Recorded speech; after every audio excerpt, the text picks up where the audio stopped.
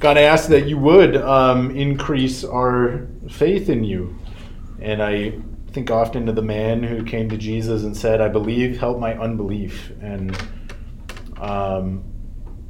it's one thing to say with our heads and our mouths that you are a good God and we know that you're trustworthy and you're wise. It's another thing for our hearts to be fully convinced of that. And so I pray that you would keep up the project of convincing us of your goodness. And I think about Paul, who in this passage of Ephesians can in many ways rejoice in the fact that he is a prisoner because he sees it as an opportunity for the gospel to continue to flourish, even though he had every reason to believe that the gospel, his efforts in proclaiming the gospel, would be more fruitful if he was out of prison.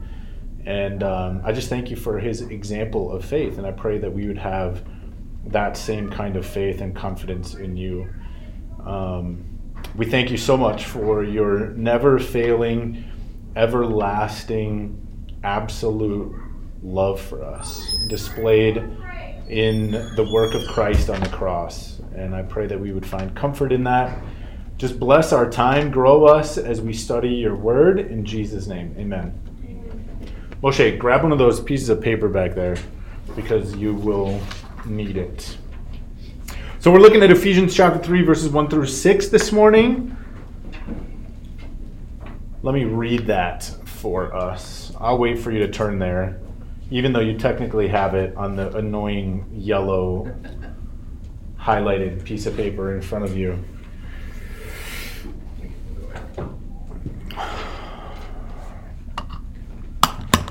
All right, Paul writes, Ephesians chapter 3, verse 1, "For this reason, I, Paul, a prisoner of Christ Jesus, on behalf of you Gentiles, assuming that you have heard of the stewardship of God's grace that was given to me for you, how the mystery was made known to me by revelation, as I have written briefly. When you read this, you can perceive my insight into the mystery of Christ, which was not made known to the sons of men in other generations, as it has now been revealed to his holy apostles and prophets by the Spirit. This mystery is that the Gentiles are fellow heirs, members of the same body, and partakers of the promise in Christ Jesus through the gospel." Okay, so I think the grammatical construction of Ephesians chapter 3 is a hot mess. And Paul sometimes reveals himself to be kind of like an overeducated person, and that the things that he writes get complicated. And actually, Peter even says that, right? I think it's 2 Peter where Peter says, some of the things that Paul writes are hard to understand. Okay, this would sort of be one of them. Okay, so we begin with, for this reason. Well, maybe I'll hold off 1 second because I'm setting up a thesis here that if people are going to come in and they miss the thesis, it might confuse things a little bit. I highly encourage everyone to grab one of those pieces of paper with the yellow highlighting on it back there. That will help you understand where I'm going with this.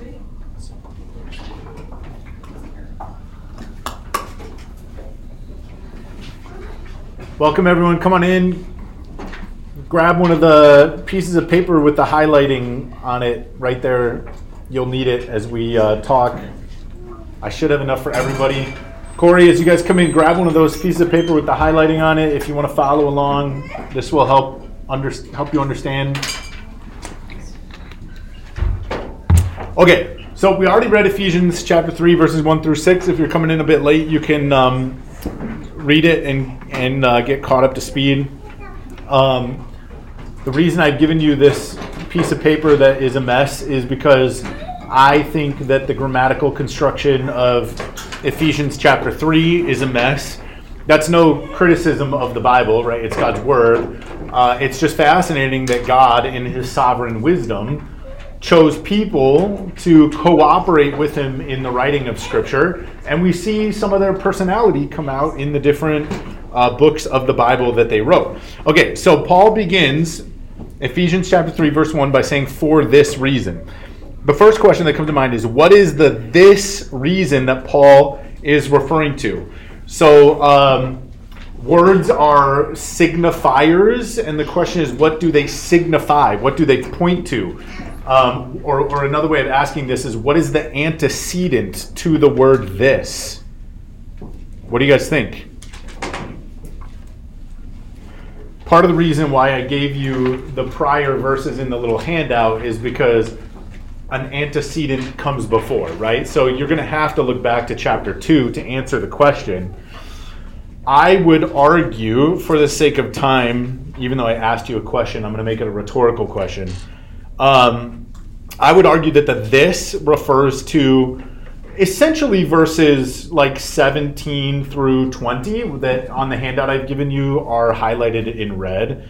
And that's why I pointed that little arrow back there as well. The idea here is that there is a unity in the body of Christ of Gentile and Jew. Okay? Paul doesn't see his project as the apostle to the Gentiles as a sort of different mission than the gospel going to the Jews. The gospel is for all people, right? So for this reason, I, Paul, the prisoner of Jesus Christ, on behalf of you Gentiles. So he's referring to, let's say, verse 19 in particular. So then you are no longer strangers and aliens, you Gentiles, but you are fellow citizens with the saints and members of the household of God. That's a pretty astounding phrase, because as a Jew, prior to his encounter with Christ, Paul would have believed that the household of God is who? Exclusively the Jews, right? Okay. But now Paul's going to refer to this unity really as a special revelation that he received from God, and he's also going to talk about it in our verses as this mystery of Christ. So we're going to talk about that more in a moment. Let's finish out the grammatical difficulty of this passage. So, verse 1, can anybody just perceive what the grammatical difficulty is of just verse 1?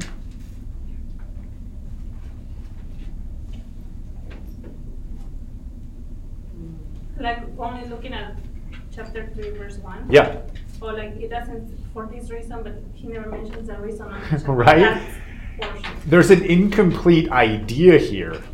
And when you begin to read verse 2, you're sort of expecting the idea to be finished, and it doesn't. And then verse 3, and it still doesn't. And verse 4, it still doesn't. So the first question here is, where does Paul complete the idea that he begins in verse 1? And actually, the ESV does a good job here, because if you read this closely, grammar was never my strong suit, but there's no verb even in verse 1. Right? It's an idea fragment. It's even sort of a sentence fragment. And that's the case in the Greek as well. So, the ESV does a good job of representing this verse here, because there's no verb in the English either, okay? Then, I think when you get into verse 2, what you have is a very long parenthetical statement. The next question is, where does the parenthetical statement come to an end? Right? Parenthetical is a big word. It just means parentheses, right? So Paul goes, I, Paul, and then you get this long thing where he's not talking about whatever he began talking about here. Where does that thing end? So the reason I have this handout for you is to help you kind of visually see my thoughts on this matter, okay? And you'll have to forgive my really, really terrible lines. The reason is because I don't have a touchscreen computer, so I have to use my little mouse pad to like draw lines, and it's really hard to do. Okay, so I am arguing that the for this reason refers back to the Jews and the Gentiles becoming one people through Christ, okay? Then Paul says, I, Paul, a prisoner of Christ Jesus. Where does he finish that? Well, I've highlighted prisoner, and you can follow that line all the way down to the word suffering in verse 13. So I, Paul, a prisoner. Don't lose heart over the suffering for you, my suffering for you as a prisoner. I think that's kind of where he like closes that idea. And yet I would say that everything that's highlighted there is the parenthetical statement. And I would make that argument because verse 1 of chapter 3 says, for this reason. And you can see when you get down to verse 14, he's like, oh wait, I didn't finish that thought. For this reason, then I pray this prayer for you, Gentiles just like I would pray for the Jews, okay? And actually, he says in verse 15, from whom every family, now you can follow my little line there all the way back up to 19 where it says members of the household of God, right? So he's talking particularly not about like every family as in mother, father, but this family that is the family of God, I would say, okay? Now, I realize that I'm not really this morning supposed to get to verses 7 through 19, but I really needed you to see, because I think you would be super confused if I just stuck to verses 1 through 6 and then it was like, wait, but what is Paul saying here? Okay? And then what I've highlighted in red within the yellow highlighting, what I've turned into red text, is what Paul is discussing regarding this idea of the mystery, okay, that was revealed to him. So hopefully this gives you kind of like a 20,000 foot view of what's going on in this chapter. Does anybody have any questions on that? And I guess if you're listening on the recording, I can try and post my little cheat sheet for you to download. But does anybody have any questions about what I've laid out here? Or maybe you see it differently. If you want to make a case for a different closing to the parenthetical statement or where Paul finishes his idea in verse 1, feel free to take a crack at it. All right, so then let me just reiterate the big ideas here. First, Jews and Gentiles have been made one people through the work of Christ. And that was a big theme of chapter 2. Remember that? Point number 2. This was always God's plan for the nations, salvation of both Jew and Gentile. Because look at verse 5. This was not made known to the sons of man in other generations, as it has now been revealed to his holy prophet, or to his holy apostles and prophets by the Spirit. Okay, so where we're going to go is we're going to unpack these different ideas. The third big idea here is that the salvation of Jew and Gentile and the making them one people was veiled in mystery, was veiled as a mystery until it was revealed especially to Paul. The fourth big idea is that Paul was specifically appointed by Jesus and empowered through the Spirit to bring this message of inclusion to the Gentiles. And then point number 5 is that Paul is in prison and he is suffering because he is so committed to this work that he'll go to any lengths whatsoever to proclaim the good news of Jesus.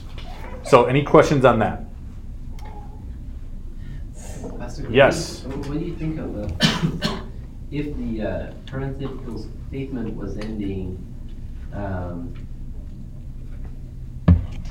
just started to think about this. Yeah. So you know a lot more about the passage, I'm sure. So when it ends by Spirit, right, verse 5, what if it was ending there?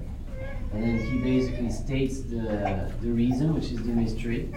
And he talks about, again, being a gospel minister, and then going back to his suffering for them. And it says, because I suffer for you, I die me to the Father, before the Father, verse 14. Do you think that could be also another way? I mean, I don't know. It looks like the parenthetical statement is very long. Yeah, my only issue with that is, so you're saying it would close at the end of verse 5? Yeah, so then the reason is, for this reason, and then the idea he lays out is mystery. And then he launches into another commentary on the gospel. My only problem with that is that you still seem to be lacking a verb. For this reason, what? I Paul, what? Does that make sense? Verse 6, we still don't get Paul engaging in some kind of action in response to the reason. Does that make sense? But I'm open to different things. I mean, I'm not even totally convinced that the parenthetical statement ends at the end of 13. It could end maybe at the end of 12. Maybe he's saying, for this reason, I, Paul, ask you not to lose heart over what I'm suffering. Oh, yeah. Right? But at least there you've got a verb of what Paul is doing. He's asking them not to lose heart. I think that's a possibility. But I don't see any verb in verses 2 through 12 that really kind of close out what Paul is intending to do. Does that make sense? Well, maybe it could be then it ending in verse 3, because it says, for this reason, you can perceive. Right? Yeah, as I've written briefly, that's possible. Yeah. But I mean, that But didn't change much of the discussion anyways. Yeah, and I mean, to some degree, it's kind of irrelevant. Like, I just want you to see, we have to pick this apart to kind of figure out what Paul is getting at here.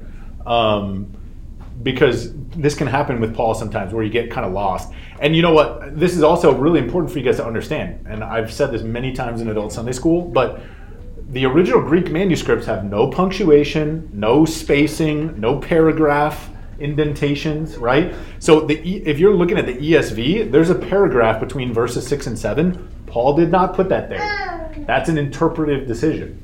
So those are things that help us to understand, like, okay, where is the actual idea here? Now, brilliant scholars are the ones who are making these interpretive decisions. So we should be slow to be like, well, I'll just toss this out. You know, people thought very hard about these decisions.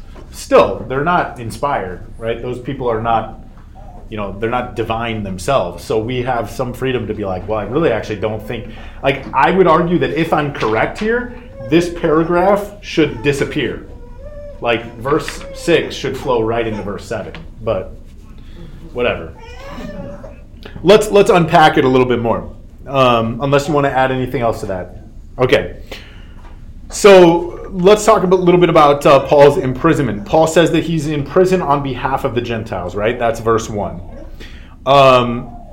He firmly believes that his imprisonment then is a service to the Gentiles. That's amazing. Like, he says, I'm in prison on behalf of you Gentiles. Another way that you could say that is like for the benefit of you Gentiles.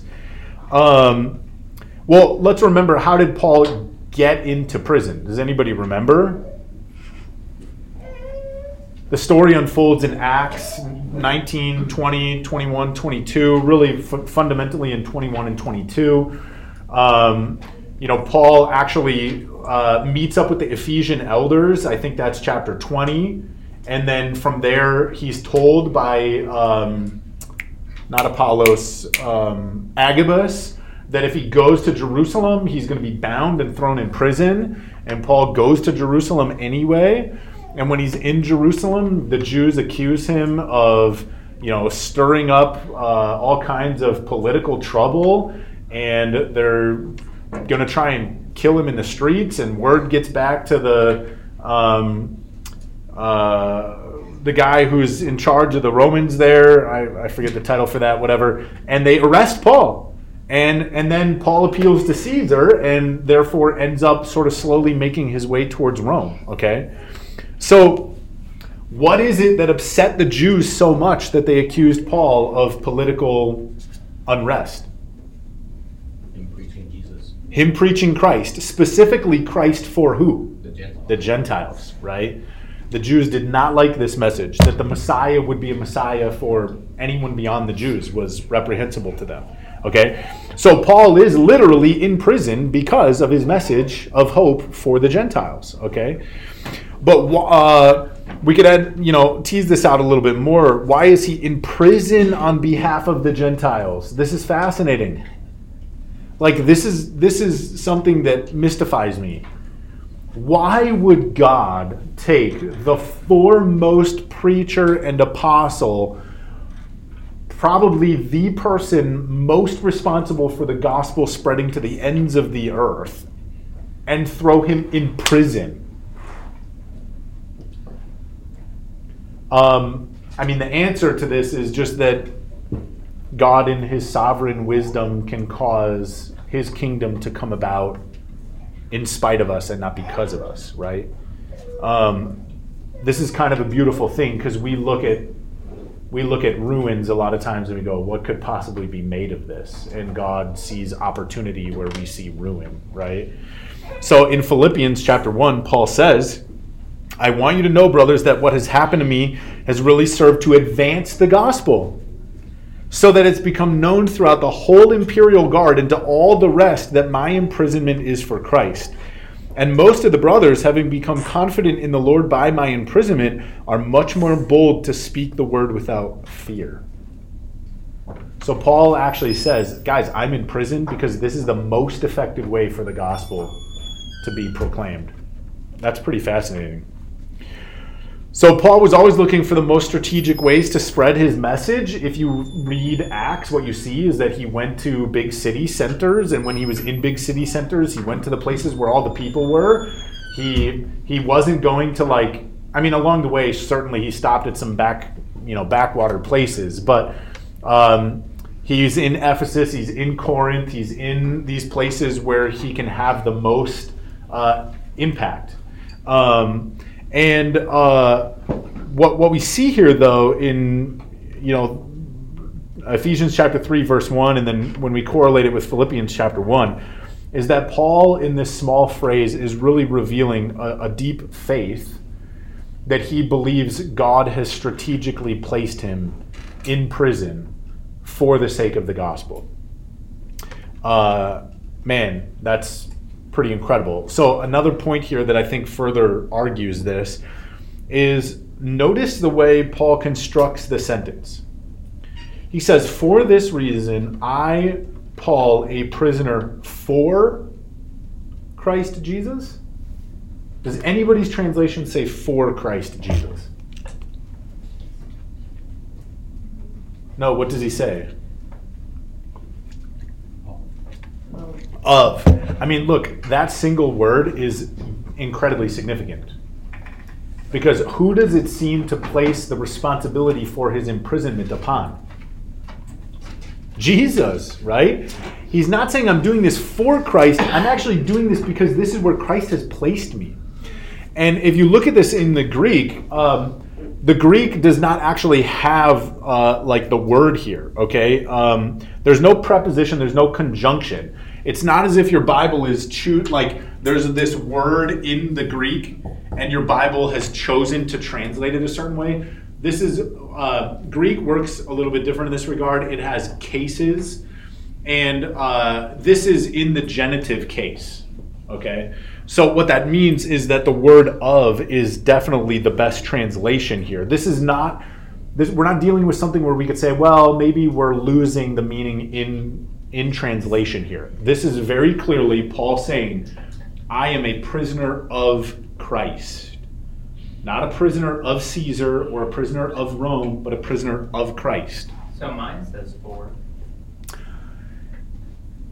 So which translation is that? I didn't ESV. Ah, interesting. I didn't ESV study Bible. What year is yours published? I'm not saying for this reason I, Paul, you're saying a prisoner for Christ Jesus? Yeah. Fascinating. Ephesians 3, verse 1. I, Paul, a prisoner for Christ Jesus. Ah, okay. Well, I don't want to make a mountain out of a molehill. Well, I'm just telling they are updating these, so it'd be interesting. Maybe after class we can just look and see what the published date of yours is. I'm guessing it's probably a little bit older. How long have you had it? I bought it used. Okay. They altered it. Yeah, so I think 3 years ago they put out an updated version. But that's interesting, right? Because at one point they had for, and I'm guessing that the updated translation, they switched that into of. And again, that's because we're not dealing with a word in Greek, we're dealing with a grammatical construction, which is the genitive case. So, again, I don't want to make a mountain out of a molehill, but what I'm arguing here is that Paul is displaying in this language a deep and profound faith in Jesus. That he is not in prison because bad things happened to him or because circumstances happened or because Caesar placed him there or because the Jews placed him there. What is Paul arguing in this small linguistic decision? That God has allowed him to be in that situation. that God, I would even use a different word than allowed, that God has purposed him to be here, right? Exactly. I would say that Paul sees the sovereign providential wisdom of God in his imprisonment. Man, what a beautiful, profound statement of faith. So let me ask you, just on a application level, is that how you think about your adverse circumstances? No. Not just that like bad things have happened to you, but that God in his sovereign providential wisdom is walking you through this for his purposes. I think that's how we should think about these things, right? I mean, that's how Jesus viewed the cross. That's how Scripture talks about Job's suffering. So, all right, we can move on. Verse 2, unless anybody has any other questions or comments on that. I think you're not the first one I heard talking about this actually, so I personally thought that was amazing the way, and if it's genitive, this is the way it should be translated anyway, because it's the complement of a noun, Right. It's genitive, so, and it's so deep that way also, Yeah. right? Yeah. Well, I do like to find affirmation that the things that I'm teaching align with what other people generally have taught. That's always an encouragement, right? When I do my own study, and I'll be honest, like I didn't go to the commentary for this. This was my own work to draw this out of the text. But it's always encouraging when after you've done that work, you go to a commentary that is a trusted commentary and you find that the person is saying that what you perceived is accurate, right? That's always an encouraging thing. Okay.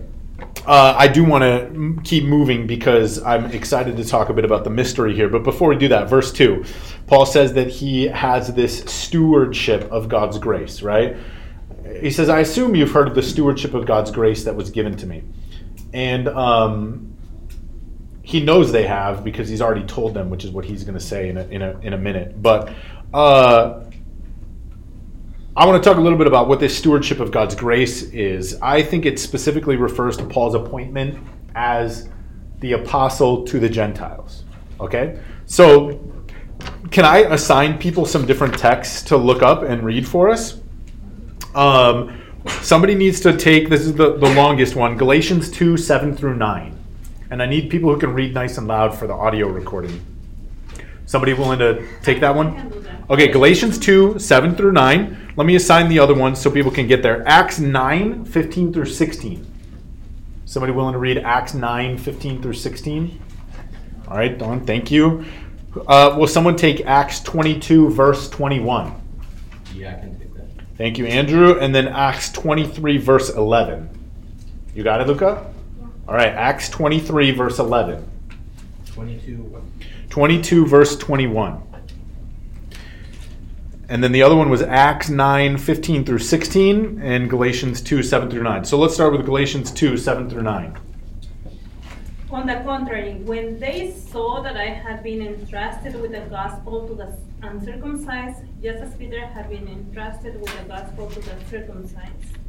For he who worked through Peter for his apostolic ministry to the circumcised worked also through me for mine to the Gentiles. And when James, Cephas, and John, who seemed to be pillars, perceived the grace that was given to me, they gave the right hand of fellowship to Barnabas and me, that we should go to the Gentiles, and they to the circumcised. So we're picking up mid kind of idea here, but Paul, in the letter to the Galatians, is giving a bit of his autobiography, right? Why is he authorized as an apostle? And what he's explaining here, you can see it again and again and again, particularly in the last verse there, that we should go to the Gentiles and they to the circumcised, okay? So Paul's basically just making this point that he was given the task of being the apostle to the Gentiles. We'll see that action take place as we look at Acts now. So somebody read, who has Acts 9, 15 through 16? Okay, Don. But the Lord said to him, Go, for he is a chosen instrument of mine to carry my name before the Gentiles and kings and the children of Israel. For I will show him how much he must suffer for the sake of my name. Oh man, verse 16, what a commission that is. Okay, again, we're entering mid-thought here, but this is shortly after Paul encounters the risen Lord Jesus on the road to Damascus, and he's sent to a man named Ananias. Paul's made blind, and he's told meet a man named Ananias at Straight Street, and he goes to Ananias, and then we see this moment where the Lord Jesus speaks to Ananias, and he says, "Go help Paul. He's a chosen instrument of mine to carry my name before the Gentiles." Now, not exclusively the Gentiles. You see also kings and the children of Israel, but Gentiles is placed before Israel. Okay? Next one, Acts 22, verse 21. And he said to me, "Go, for I will send you far away to the Gentiles." So this is now Paul recounting his story before, I think it's King Agrippa in chapter 22. And what he is doing is quoting Jesus. Jesus says to him, "Go, I'm going to send you to the Gentiles." Okay, who's got Acts 23, verse 11? The following night, the Lord stood by him and said, "Take courage, for as you have testified in the past about me in Jerusalem, so you must testify also in Rome." So this one is a little less poignant than the other ones. But again, this is Jesus encouraging Paul now as he's in prison that, Paul, you're going to go to Rome and you're going to testify before Caesar potentially, right? You're going to testify in Rome. And now that's what Paul is essentially saying in Philippians chapter 1 and what we see in Ephesians chapter 3, okay? So the stewardship of God's grace that Paul has been given is this stewardship of the gospel to the Gentiles. Make sense? Any questions on that? Okay, now if you look, he says in verse 3, how the mystery was made known to me by revelation. Man, there's a lot of profound ideas wrapped up in this. First of all, we're going to talk about what the mystery is in a minute, but how was the mystery made known? Paul says it was made known to him by what? A revelation. Now, you may have things in your life where you're like, well, I really feel like God laid this on my heart or led me to do this kind of thing. No one in this room can say that God has given them a revelation like this, okay? And we can prove that because did Jesus ever meet you on the road to Damascus in bodily, resurrected, vocal form? No, right? So Paul is dealing with something that is particular to Paul. We should not say that we have received revelation from God outside of Scripture. Anybody want to discuss that further? So if you're watching some YouTube video of some person who claims to be a prophet and they're like, I have a revelation from the Lord, shut it down. Okay? The revelation needs to be like what Paul describes, or it should just come straight from the Bible. Okay. And he says he's written about it briefly, and he's basically in that phrase there saying that he's been talking about it through this letter already. Okay? Like we remember back to chapter 2. Okay. I think Galatians 1 and 2 explains this revelation and the process of it. So I'm going to read this for you because I cut out some verses. It's kind of a long section. So just listen as I read this, beginning in verse 11 of Galatians chapter 1. Paul says to the church in Galatia, "For I would have you know, brothers, that the gospel that was preached by me is not man's gospel." Right? These are not my ideas. "For I did not receive it from any man, nor was I taught it, but I received it through a revelation from Jesus Christ.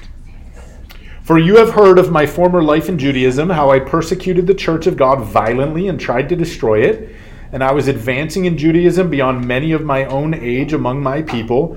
So extremely zealous was I for the traditions of my fathers.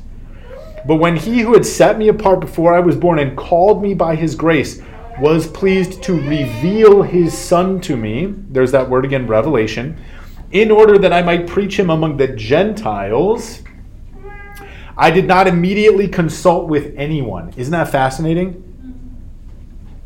"Nor did I go up to Jerusalem to those who were apostles before me, But I went away into Arabia and returned then again to Damascus. Then after 3 years, I went up to Jerusalem. Then he gets into it more in chapter 2. Then after 14 years, I went up again to Jerusalem with Barnabas, taking Titus along with me. I went up because of a revelation, and I set before them the gospel that I proclaim among the Gentiles, in order to make sure I was not running or had not run in vain. Okay? So what I'm getting at here is Paul is describing this revelation, the process of receiving it from God. Does that make sense? Any questions on that?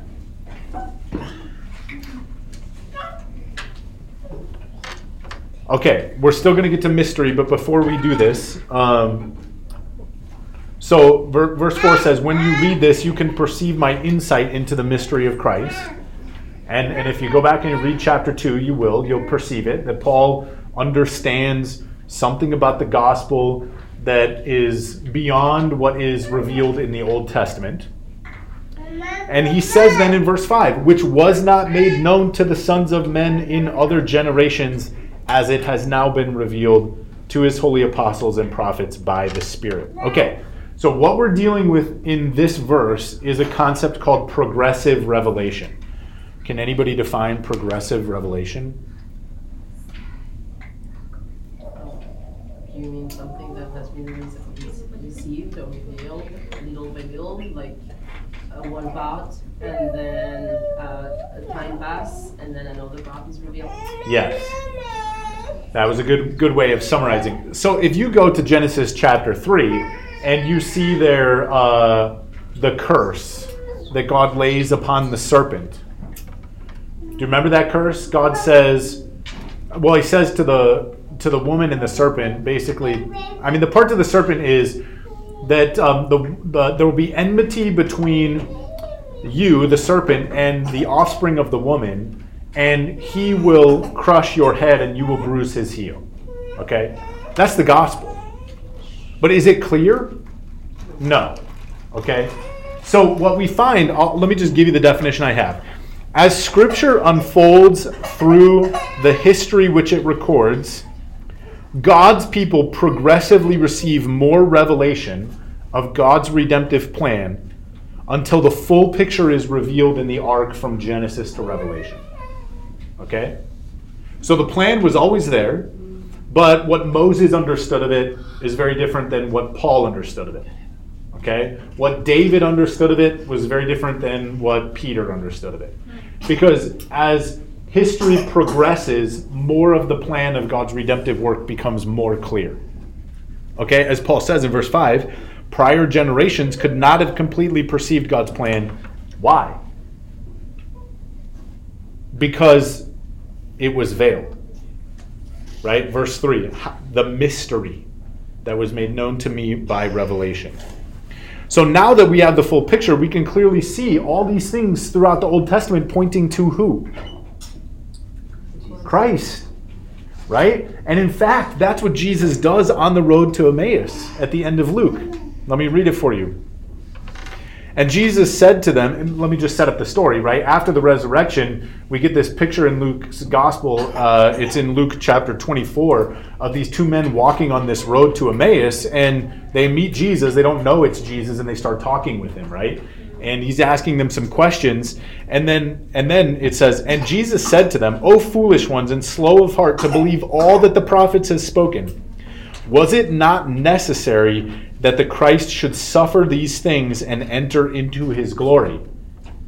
And beginning with Moses and all the prophets, he interpreted to them in all the scriptures the things concerning himself. So Moses didn't understand it, David didn't understand it, the prophets didn't fully understand it. I mean, they knew that there was something, God was up to something, and he was going to redeem people. But Jesus, now that the resurrection has happened, can walk them through the Old Testament, Genesis to Malachi, and say, look, guys, it's all about me. Okay? That's the idea of kind of progressive revelation. It's now becoming clear. Any questions on that? I think it's relevant to also say that though the mystery, it was a mystery and they didn't understand it the same way, but they all understood that it's by faith we are saved. And none of them, the saints at least, who have been saved, who were saved by, thought that they could be saved by work or whatever they done, right? Like David, for example, in Psalm, he says that it's not sacrifice that the Lord looks for, that you look for, but a contrite heart, right? Yeah, and again, I would say, yes, anybody in the Old Testament, even under the Old Covenant who was saved by faith. Absolutely. But even that idea is not commonplace, which is why Paul has to flesh it out in Romans and also Galatians chapter 3 in particular, right? Where he talks about it was the faith of Abraham. So even that idea is actually mostly veiled. You know, that's why the Pharisees will say, we know who our father is. Our father is Abraham. Who's your father, right? They're banking not on faith. They're banking on, genetics. Like they're banking on their ethnic connection to Abraham. So yes, 100% I agree that everyone, even under the old dispensation, the old covenant, who was saved by faith. But that was not typical, I would say. I believe that they actually, God revealed to them that they were saved. So his elect, he revealed to them that they were saved by faith. And that's why David wrote that. That's why Job says, my Redeemer lives. And so there's no difference from the Old Testament and today on how people think that many actually, except the Christian, the elects, think that they are saved by work. The Muslim think they are saved by work. The Buddhists think the same way, and so on and so forth. And even the Mormons and the Jehovah's Witnesses, as they are working so hard to earn their place in a certain earth or new earth or so forth. And that's the same thing for some Jews. But the elects, I believe that God revealed to them that they are saved by faith. Absolutely. I would agree with that 100%. Because in order to have faith in God, you have to understand that your works are not impressive to Him. So you're not trusting on your actions. You're trusting His grace, His mercy, right? Okay.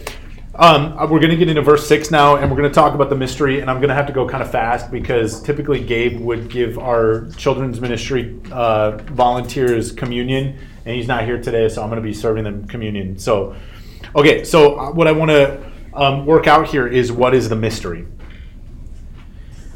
Well, Paul defines it in verse 6, right? He says, that, in case you're curious, and we should let Scripture interpret Scripture. So Paul says, this mystery is that the Gentiles are fellow heirs, members of the same body, and partakers of the promise in Christ through the gospel. Now, there's actually more embedded in here than might initially meet the eye. So let's flesh it out a little bit more. First of all, Gentiles are fellow heirs of Yahweh's gracious salvation. Ask an Old Testament Jew if they think Gentiles can be part of God's plan for salvation, and they're going to tell you, no. They might say something like, well, not unless they get circumcised and come to the temple and follow the law, etc., etc., etc. That would be the closest they could get to saying, yeah, there's salvation for the Gentiles. Okay?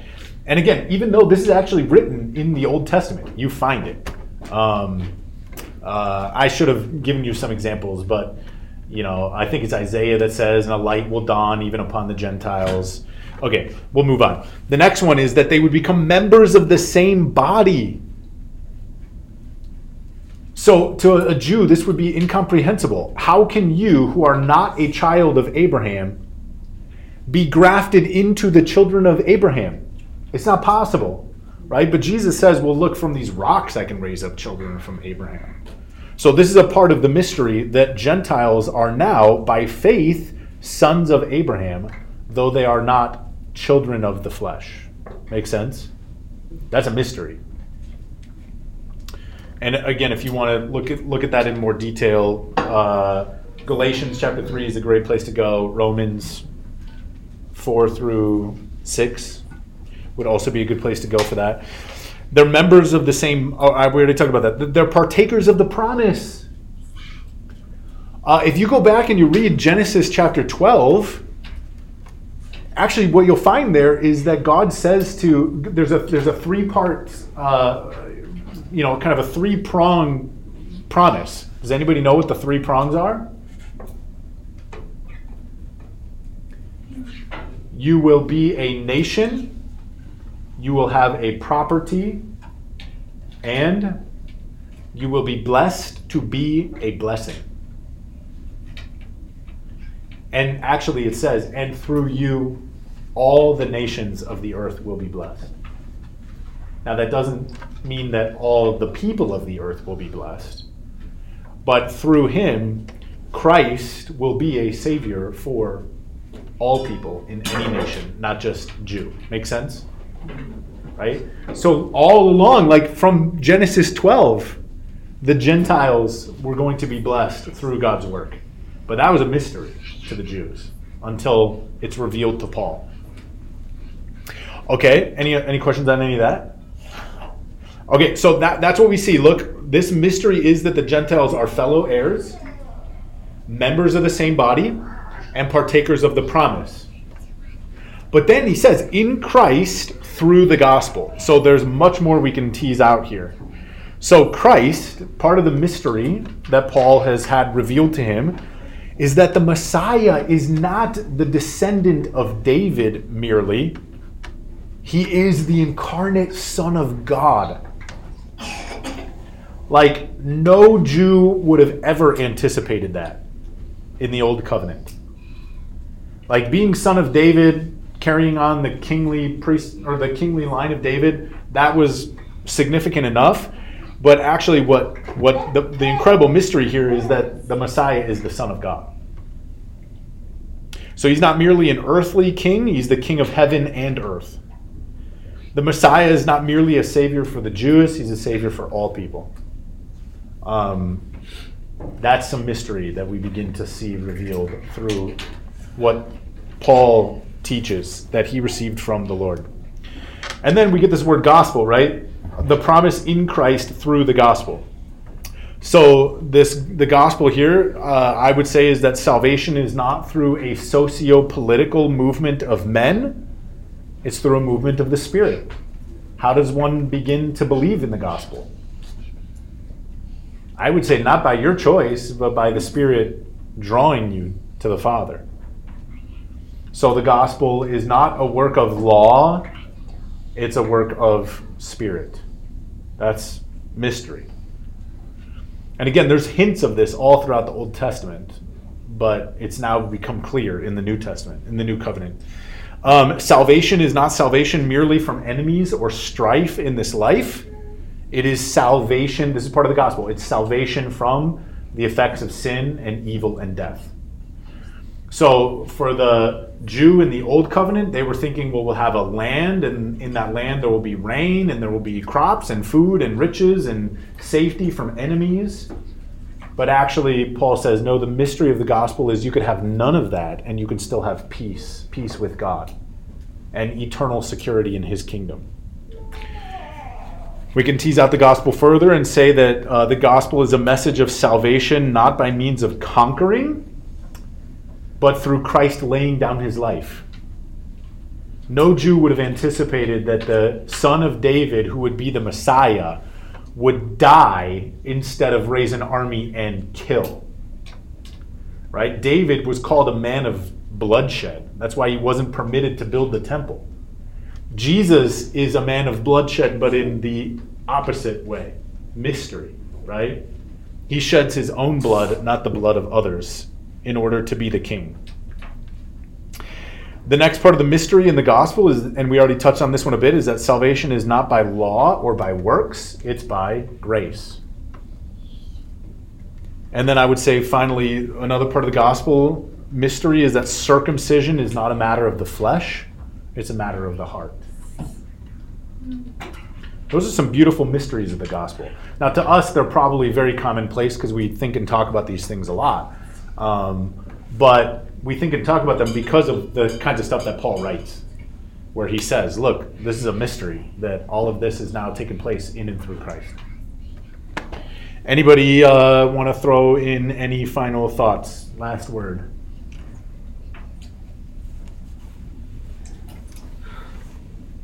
All right, well then let me pray for us. God, we thank you that this mystery has been revealed and that we are partakers of the promise in Christ Jesus through the gospel. We thank you that it's not by our work or our effort. We thank you that it's not by ethnicity or by membership in some family, but we thank you that it's by the Spirit that we are members of the household of God.